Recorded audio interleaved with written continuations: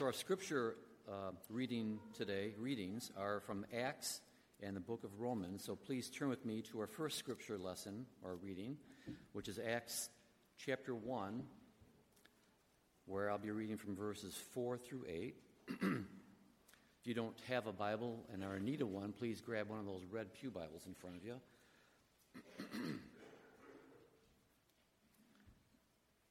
Acts chapter 1, verses 4 through 8. On one occasion, while he was eating with them, he gave them this command: "Do not leave Jerusalem, but wait for the gift my Father promised, which you have heard me speak about. For John baptized with water, but in a few days you will be baptized with the Holy Spirit." Then they gathered around him and asked him, "Lord, are you at this time going to restore the kingdom to Israel?" He said to them, "It is not for you to know the times or dates the Father has set by his own authority. But you will receive power when the Holy Spirit comes on you, and you will be my witnesses in Jerusalem and in all Judea and Samaria and to the ends of the earth." Now for our second scripture reading, please turn to Romans chapter 10, where I'll be reading verses 9 through 17. Again, Romans chapter 10, 9 through 17. "If you declare with your mouth Jesus is Lord and believe in your heart that God raised him from the dead, you will be saved. For it is with your heart that you believe and are justified, and it is with your mouth that you profess your faith and are saved. As Scripture says, anyone who believes in him will never be put to shame, for there is no difference between Jew and Gentile. The same Lord is Lord of all, and richly blesses all who call on him. For everyone who calls on the name of the Lord will be saved. How then can they call on the one they have not believed in? And how can they believe in the one of whom they have not heard? And how can they hear without someone preaching to them? And how can anyone preach unless they are sent? As it is written, how beautiful are the feet of those who bring good news. But not all the Israelites accepted the good news. For Isaiah says, 'Lord, who has believed our message?' Consequently, faith comes from hearing the message, and the message is heard through the word about Christ." This is the word of the Lord.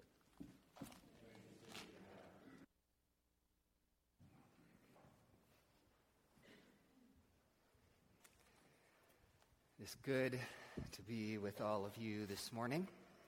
You know, we have this chair sitting up here, and sometimes in places it was actually traditional for the person preaching to sit down while the whole congregation stood and listened. But we're not going to do that, so don't worry. Let's pray and turn to God's word. God and Father, as we now continue to reflect on your calling on our lives to bear witness to you and show you forth to the world, I pray that you would be near to all of us, bringing encouragement and conviction, that you would speak to all of us sinners as we sit under your word, and that you would speak through me, a sinner, as I seek to proclaim it. Pray these things in the name of Jesus Christ. Amen. So this Advent season, we've been taking a break from what we normally do, which is just preach through books of the Bible. We've been preaching through Exodus, took a break from that, and instead we're meditating for these couple of weeks on this theme in Scripture, which is that in Advent, there's a sense in which what we're celebrating is two comings of Jesus. His first coming at Christmas in the past, and then his second coming when he returns. Historically, that's the focus of Advent. But there's also a sense biblically in which there is sort of a third way that Jesus comes in between. Not that he comes physically back to earth or anything, but that Scripture teaches us that we are the body of Christ. We are the way that Jesus becomes physically present in the world, in our lives, in the ways that we engage. We are to bear God's image, to show forth Jesus to the world. So we've been talking about that. First, that idea, and then in the last week, this week, and next week, some specific ways the Bible talks about that. Last week, we talked about being Christ's hands to the poor and being called to care for the poor and needy. Next week, we're going to talk about being called to minister Christ's presence, both through encouragement and through discipleship. This week, we're going to be talking about what I called being Christ's mouth, which sounds a little weird, but we're going to talk about evangelism and our calling to share the good news of Jesus with people. But right up front, stop, okay? Because I feel like that topic, more than almost any other when you discuss it in the church, it's familiar, but I feel like we also do this thing where our mind just kind of like goes down this well-worn path and we don't really think about it. So, okay, on one level, some of us can hear that and we can wrestle because we have an idea of what evangelism has to mean that is not what it actually has to mean. And we'll talk about that in a few minutes. And some of us might also hear that and kind of shut down because we have questions like, should this be a thing that I do at all? Why am I actually supposed to do this? I don't feel like this is right. And we'll also talk about that in a few minutes. But even if that's not you, for most of us, I think there are these things in life, not just in Christianity, in life, where we all sort of agree with them and don't do them, and feel mildly guilty, but kind of nothing changes. Just like exercise, right? At least for me. You know, I mean, like I wholeheartedly agree that I should exercise for a half hour every day. And I do not exercise for a half hour every day, right? And I sort of feel guilty about that, but hearing that I should doesn't change anything.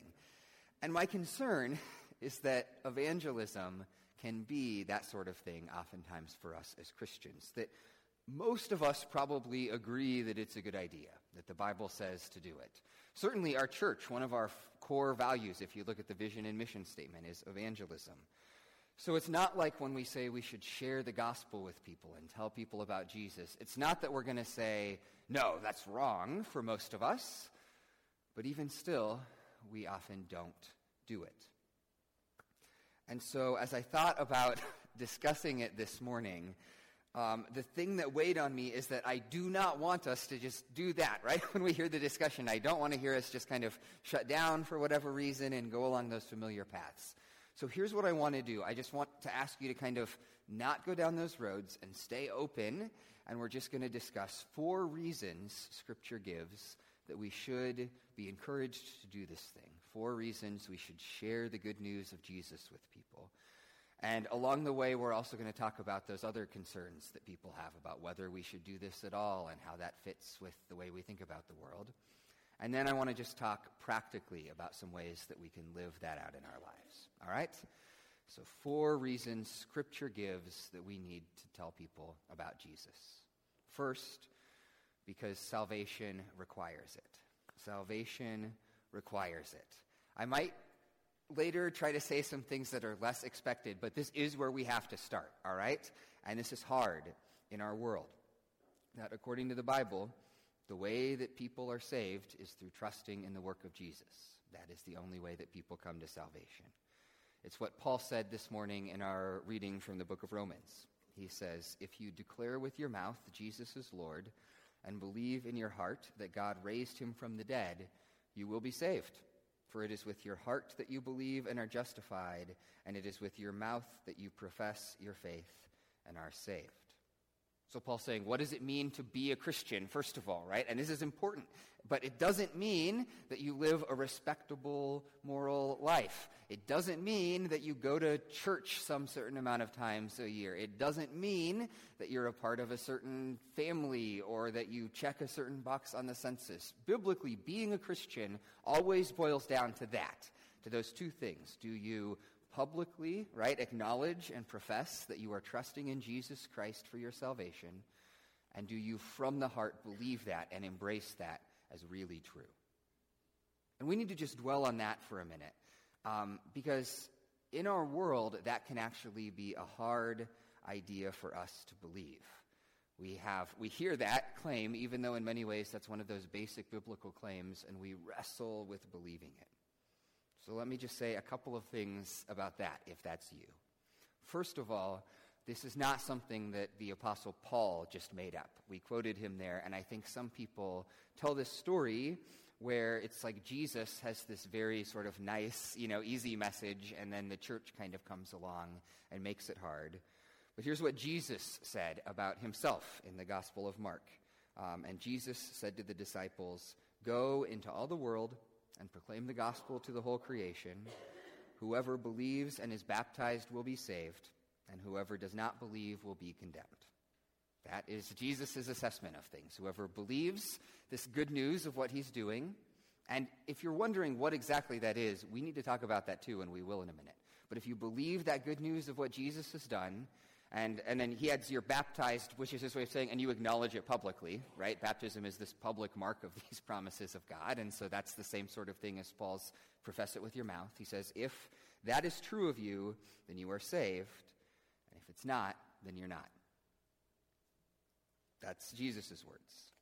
And then secondly, it is important for us to say, when we say all of that, that that is not in some way saying that people who have done that are better than people who have not. Because I think that's the second reason we get uncomfortable. We get this sense of we're saying, like, you have to trust and believe in Jesus to be saved, and so that's some way to feel superior to people or to look down on people. And that just completely misses the point, right? Because what we are saying is not that good people are Christians and bad people are not, right? That is the opposite of what we're saying. What we're saying is that to be a Christian, you have to believe that you are a sinner, you are a bad person, and you are trusting in Jesus' grace alone to save you.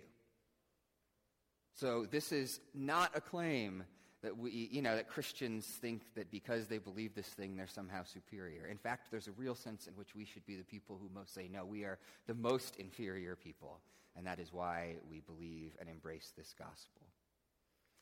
And then third, this claim that we need to believe in Jesus for salvation is not unloving. In fact, love is the thing that motivates us, but we're going to come back to that in just a minute.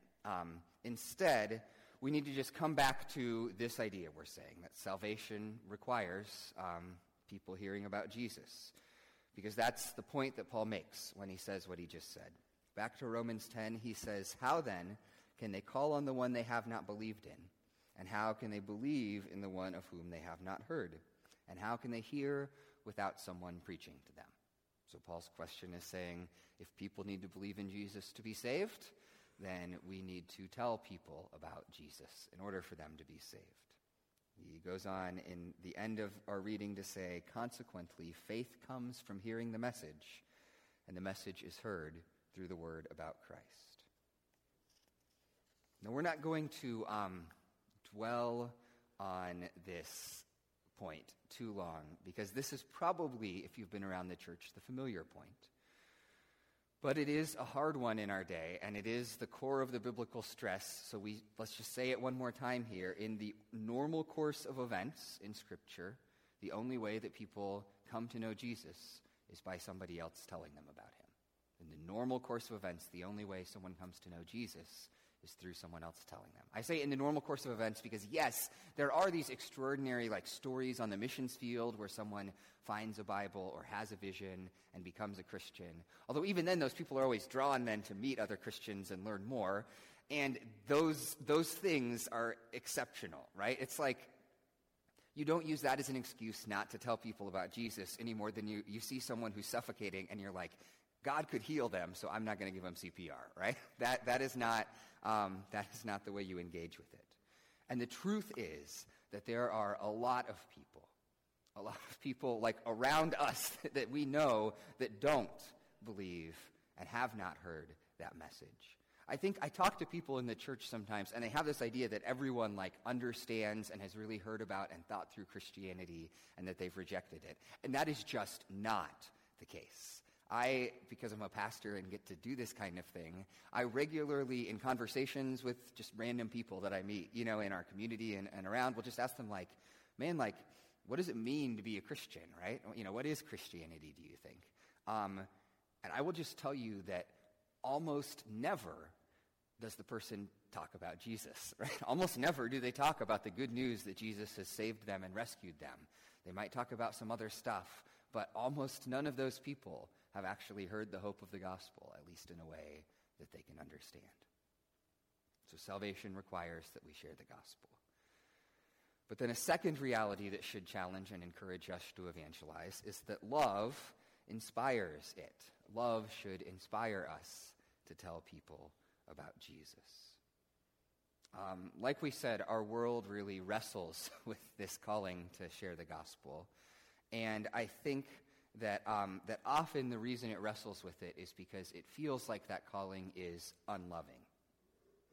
That it's unloving to tell people, man, like you need to believe in Jesus, and you're a sinner who needs his grace. And I feel that, right? In my gut, like I have that, that feeling sometimes because I grew up in this world too. But if the Bible is true, then that just doesn't make sense. Because this is good news if it is true. It's what Paul said in Romans. He says, as it's written, how beautiful are the feet of those who bring good news, right? That in truth is what you're seeing, is that this messenger is coming with wonderful news, and that's a beautiful thing. Like that is in fact what is happening. I mean, you could make all these analogies that I feel like preachers make sometimes to try to make that point, right? It's not unloving if someone is drowning, to tell them how to swim, to throw them a life preserver. It's not unloving if someone is sick to give them their diagnosis and the treatment that they need to undergo. It is not unloving if we are lost in sin to give us the hope of Jesus Christ. Our problem in that regard is that in our world, I think a lot of times we confuse love with giving people what they want. It's maybe one of the great American mistakes, that love means just telling people what they want to hear and giving people what they want. Because obviously, while the gospel is good news, it is not necessarily what any of us want to hear, right? It's a message that we are lost and sinful and guilty in ourselves and need God to rescue and deliver and save us. That said, giving people what they want to hear is in no way a measure of love in any actual sense. In fact, it can often be the opposite. I think of the Apostle Paul. He writes to Timothy, and he describes a Christianity that is about giving people what they like. He says, "For the time will come when people will not put up with sound doctrine. Instead, to suit their own desires, they will gather around them a great number of teachers to say what their itching ears want to hear." Paul says that, that there's this world where people draw those, just tell me what I want to hear, tell me I'm great, don't worry about this stuff. But Paul's response to Timothy is to say, "But you, keep your head in all situations, endure hardship, do the work of an evangelist, and discharge all the duties of your ministry." Paul says that even though there are people, it's so easy just to try to get people to tell us what we like, our job is to discharge that duty to tell people about Jesus. And one other point about all of that, I think especially in our day, some of us wrestle because we really value being inclusive. And that's also a good thing. There is a good inclusiveness we ought to show, but the Bible, this message of the gospel is actually one of the most inclusive messages you could imagine. Again, from our reading in Romans, Paul says, "For there is no difference between Jew and Gentile. The same Lord is Lord of all and richly blesses all who call upon him. For everyone who calls on the name of the Lord will be saved." So Jews and Gentiles, where Paul is writing, they hated each other, right? They were like the big racial divide. And Paul says there's no difference in Jesus, that anyone who calls on the name of the Lord will be saved. No matter who you are or where you're from, this message is for you. Inasmuch as the church in our world has failed to embody that, inasmuch as the church in our world has been divisive or racist or prejudiced, it has actually failed to really believe the inclusive message of the gospel, that every human being equally is called to come and hear this good news and believe it and be welcomed as an equal member of Jesus' family. So love should inspire and drive us, right, to share this message. That's the second reason that we should do it. A third reason that we should care about evangelism is that Christ embodies it. Jesus embodies the gospel. And I mean that in two senses. First, it's true in terms of Jesus' priorities. When Jesus talks about his mission, he says, "The Son of Man came to seek and to save the lost."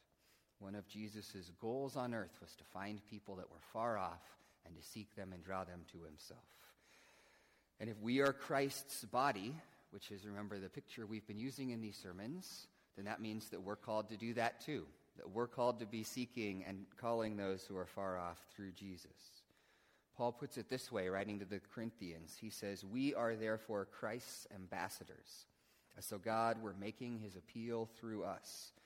We implore you on Christ's behalf, be reconciled with God." Which is to say, Jesus wants to make this appeal to call people to come to know him and be reconciled with God, and we are his ambassadors. We are the representatives that are meant to be making that appeal on his behalf. So that's true, and Jesus embodies it in that he is an evangelist. But there's also a deeper sense in which it is true as well, that Christ embodies the gospel. Here is how Jesus describes the mission that he gives to those first disciples. He says, "But you will receive power when the Holy Spirit comes on you, and you will be my witnesses in Jerusalem and in all Judea and Samaria and to the ends of the earth." Now again, it's worth noting the inclusiveness of that message. So he says Jerusalem and Judea, which is, the disciples' fellow Jewish peoples, and Samaria, which is people that they hate, and then to the ends of the earth, right? It's all people. But what's important to recognize here is to notice that Jesus frames it as being his witnesses. People use that a lot. Sometimes you hear people talk about witnessing, right? And by that they mean telling people about Jesus. And that's actually a really great word for it. But unfortunately, I don't know that we always appreciate why it's such a great word. And to get a sense of why it is, let me contrast it with another way of talking. I sometimes hear people talking about sharing Jesus with people, and they call it like getting people saved. And I hate that, all right? I mean, again, I don't think people mean to, but the reason I hate that is because, right, what we're meant to be saying is that Jesus saves people, right? I am in no sense saving people, but what I am called to do is to bear witness to the salvation that Jesus has worked. That my whole job in evangelism is to proclaim to people, this is what Jesus has done for you. This is the difference that it can make. One of the greatest errors we make in evangelism is that we don't end up talking about Jesus. I have had it happen to me. I have seen it in other people where we have conversations about how to be a good person, or we have conversations about how great our church is, or we have conversations about some other specific issue, and those are all good things, right? Those are all worthwhile things for us to be pursuing in our lives. But the problem is that if we haven't shared Jesus, we haven't actually shared Christianity with those people. Maybe that's why so many people, when you ask them what it means to be a Christian, talk about being a good person and going to church and don't really talk about Jesus. So here is the gospel of Jesus Christ. Here is what we are called to proclaim as Christians. It is this, that in Jesus, God became a human being and he lived as one of us. He lived the righteous life of obedience that none of us live. And he died the death for sin that all of us deserve to die. And in doing that, he broke the power of sin and broke the guilt of sin and gave us restored relationship with God. And that in his resurrection, he gives us new life and hope and power to live into that restored relationship. And that right now he is reigning at the right hand of the Father, building us up and protecting us, and that one day he will return and destroy all that is evil in the world, and raise the dead and make all things new. That is the gospel. That is the message that we are bearing witness to. And our calling, when we talk with people, is mostly just to talk about that, about those things that Jesus has done. But when we start to think that way, of just bearing witness to that, it also really changes our posture in ways that I think are helpful. We do not have to be self-righteous or argumentative if all we're doing is sharing this hope we have in this thing that Jesus has done. Our posture instead can be like the posture of my kids, right? When they see something cool or learn something cool during the day, and you come home and it's like, how was, hey guys, how was the day? And they're like, Daddy, we have to tell you about this thing, right? They're excited about the thing and happy to share it, not because they somehow have to make some point, but simply because that thing is worth being excited about. And that's certainly true of the gospel. All right. We'll come back to some of that again in just a minute when we talk about practical stuff. But one last reason why we should share Jesus, and that's because the Spirit empowers it. The Spirit empowers it. In our reading from the book of Acts, Jesus is about to ascend into heaven, and it's actually striking. It starts with Jesus telling the disciples not to go evangelize right away. He says in Acts 1:4, he says, "Do not leave Jerusalem, but wait for the gift my Father promised, which you have heard me speak about. For John baptized with water, but in a few days you will be baptized by the Holy Spirit." So Jesus says, first, don't go share the good news right away, but wait in Jerusalem for the Holy Spirit to come, which happens in Acts chapter 2 at Pentecost. God sends the Holy Spirit on this church. And then they go out and start proclaiming Christ. But that power for Jesus is the foundation of evangelism. In verse 8, he says, "But you will receive power when the Holy Spirit comes on you, and you will be my witnesses in Jerusalem and Judea and Samaria." The foundation of their witness is this power that they receive from the Holy Spirit. And the thing is, that is not just true of those first Christians. Every one of us has that same Holy Spirit working in us. Paul makes clear elsewhere that all of us have the Spirit. He says, for example, in Romans 8, "You, however, are not in the flesh, but in the Spirit, if in fact the Spirit of God dwells in you. Anyone who does not have the Spirit of Christ does not belong to him." Which is to say, if you are a Christian, you have the Holy Spirit. But that means that when you bear witness to Jesus, the power that's working in you, the power that's working in me, is the exact same power that was working in those first Christians. Scripture tells us that that's true of our lives. In addition, it tells us that the power of God is invested in the message we bring, right? So we have the Holy Spirit empowering us, and the Holy Spirit empowers the message. So, for example, in Romans 1, Paul says, "For I am not ashamed of the gospel, for it is the power of God for salvation to everyone who believes, for the Jew first and also the Greek." When we share the good news of Jesus, we are handing people a live wire. We're cooking with gas. Right? Like, this thing is powerful too, to transform life and bring real change. So the Holy Spirit is powerfully working through us and through God's word. Now, I say that, and I know that we especially struggle to believe that point, right? So a couple of things about that. The first is that does not mean that evangelism, that sharing Jesus with people, like, automatically works or works all the time or anything like that. In fact, when you read Acts and see those Spirit-powered first Christians going out, lots of people reject their message, right? Lots of people don't believe as they try to share Jesus. And that's just true, right? We're not saying that somehow if you have the Holy Spirit's power, that sharing Jesus is automatic or magic. There will be people that don't believe it, and there will be situations where, you plant a seed and it takes years for it to bear fruit.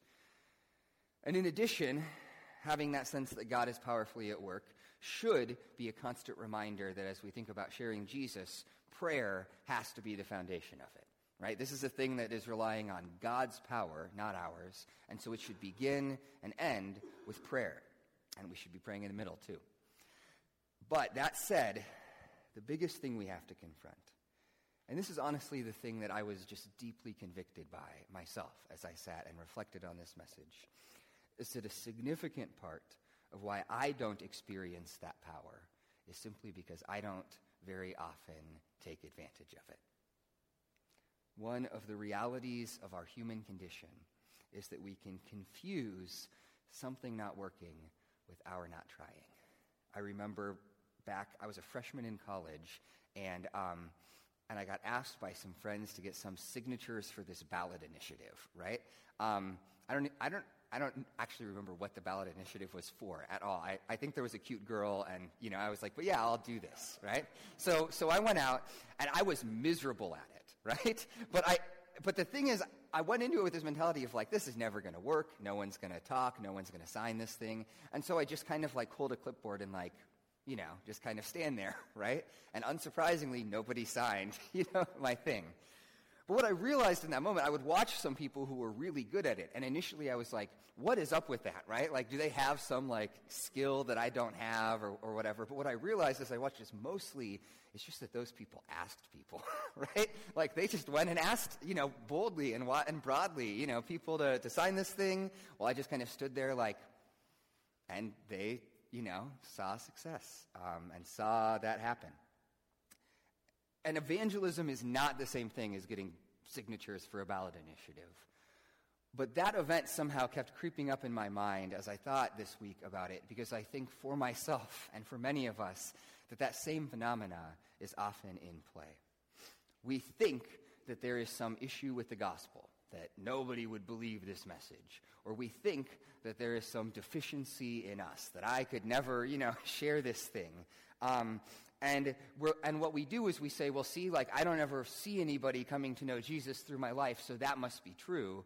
But the truth is that often the main reason that we are not seeing God move is because we're just not having those conversations. I have known a few people in my life who I would describe as really gifted in evangelism.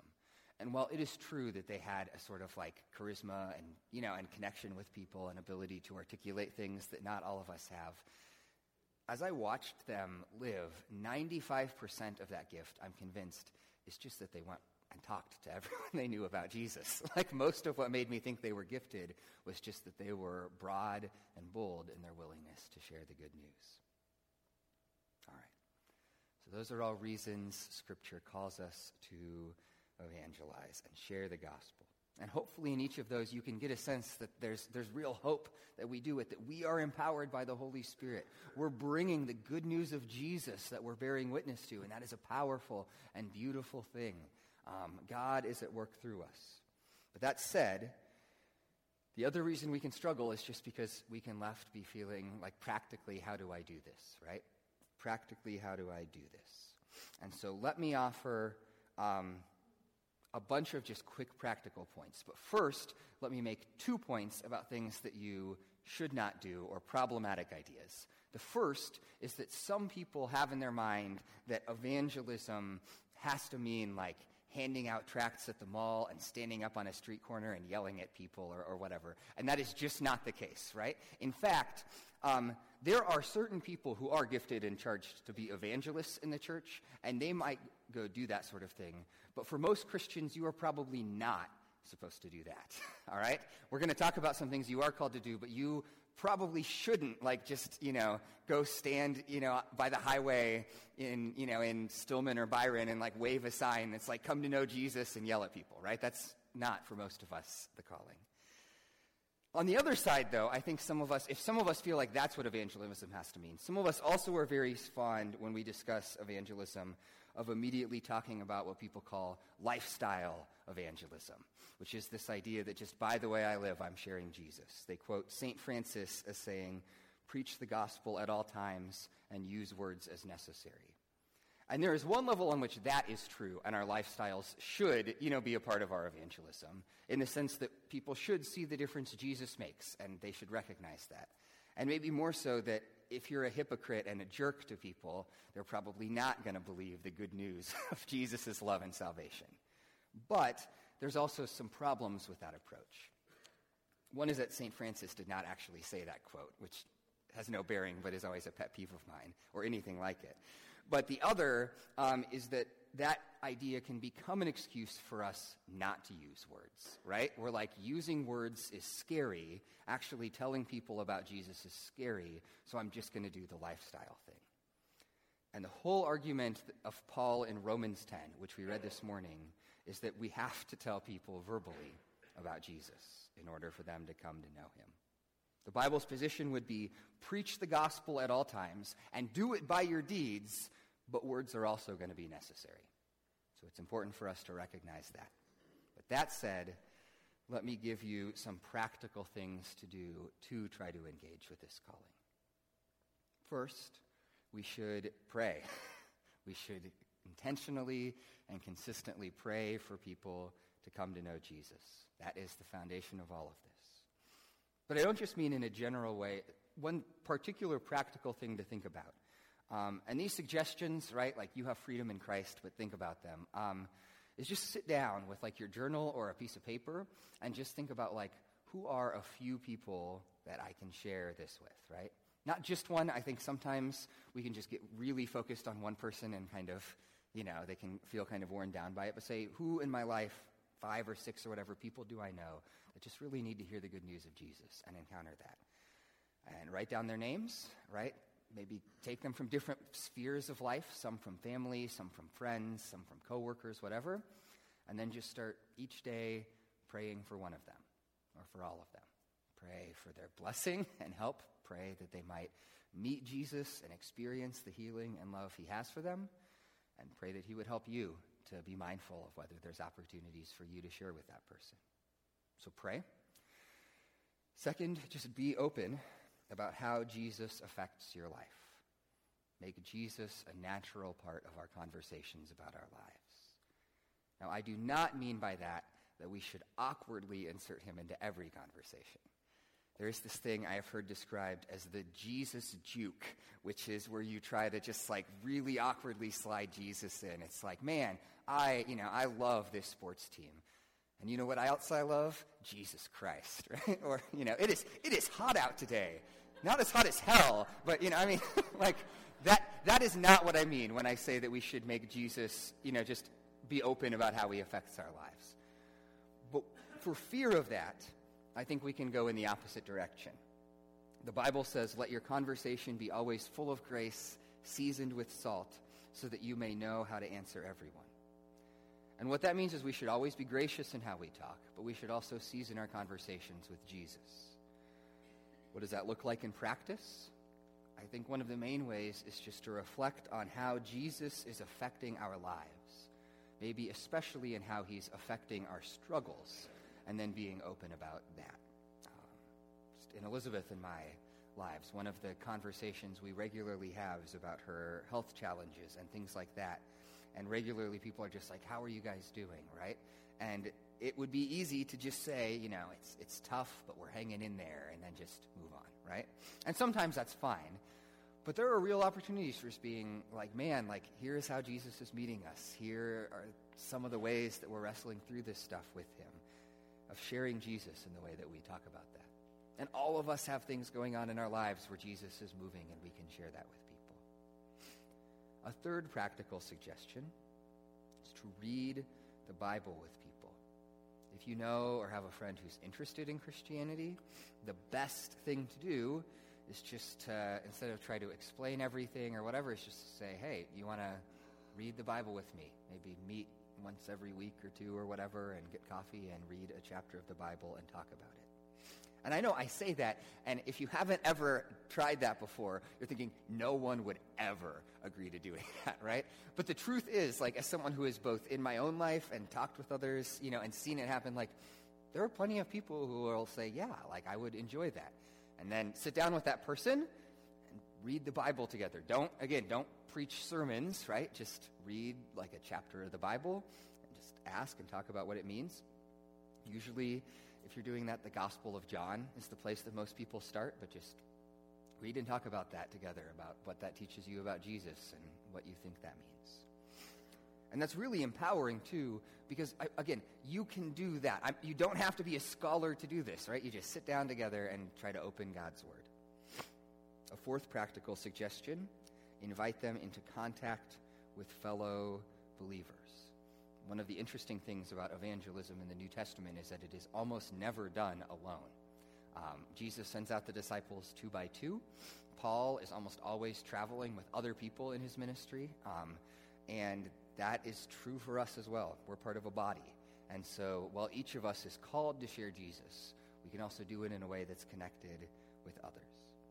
That means that one part of evangelism is inviting people into the community of the church. Now, I want to be careful here because I think sometimes we can get this mentality that's just like, my job is just to convince people to come and sit in church, and then like Pastor Eric or some other person in church, they'll like share Jesus with them. And I know that is like a tempting mindset to get into, but the truth is that I am much less well equipped to share Jesus with your friend than you are. In truth, right? That you, as someone who knows them and someone who shares life with them, are actually a much more effective person to share Jesus with them than me.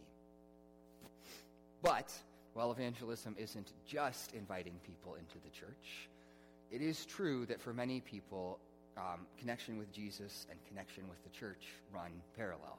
They happen together.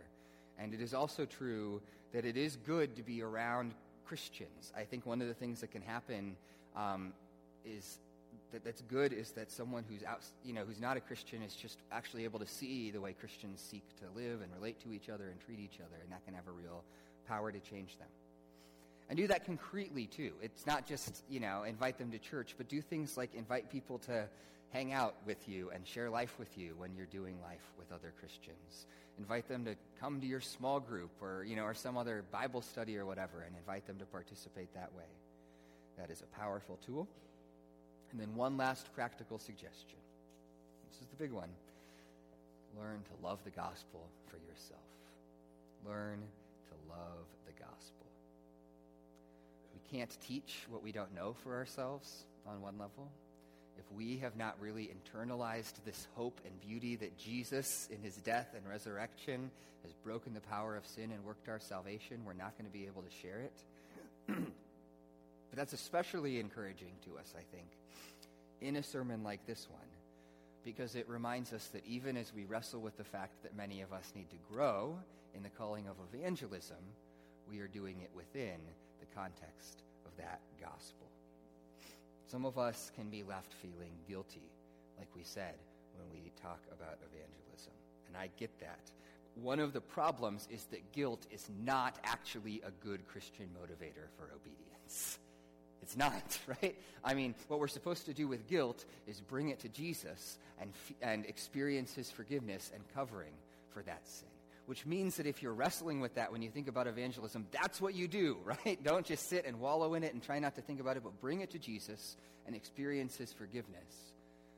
Because it's then that forgiveness that is the right motivator. The more we recognize and feel God's love for us and his grace that covers us and his delight in us in the gospel, the more we are actually driven to share it with others.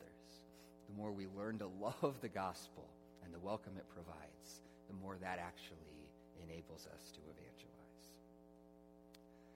As we close, I actually had a whole different conclusion written, but the last couple of days I've really found myself following and reading about the specific thing. So I was thinking about China and the church in China, right? Recently there's been this series of government crackdowns on evangelicals in China. Just this last week, there was one where a significant pastor in China and 100 of his congregants were all arrested. Several of them were abused in pretty terrible ways, several of the women by the police. But anyway, that happened.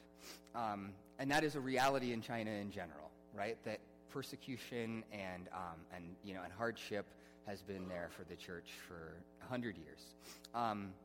But at the same time as that's true, at the same time as it's illegal and persecuted, Christianity has been growing very quickly in China. Since 1979, on average, Protestant Christianity grew by more than 10% every year, right? I mean, massive growth.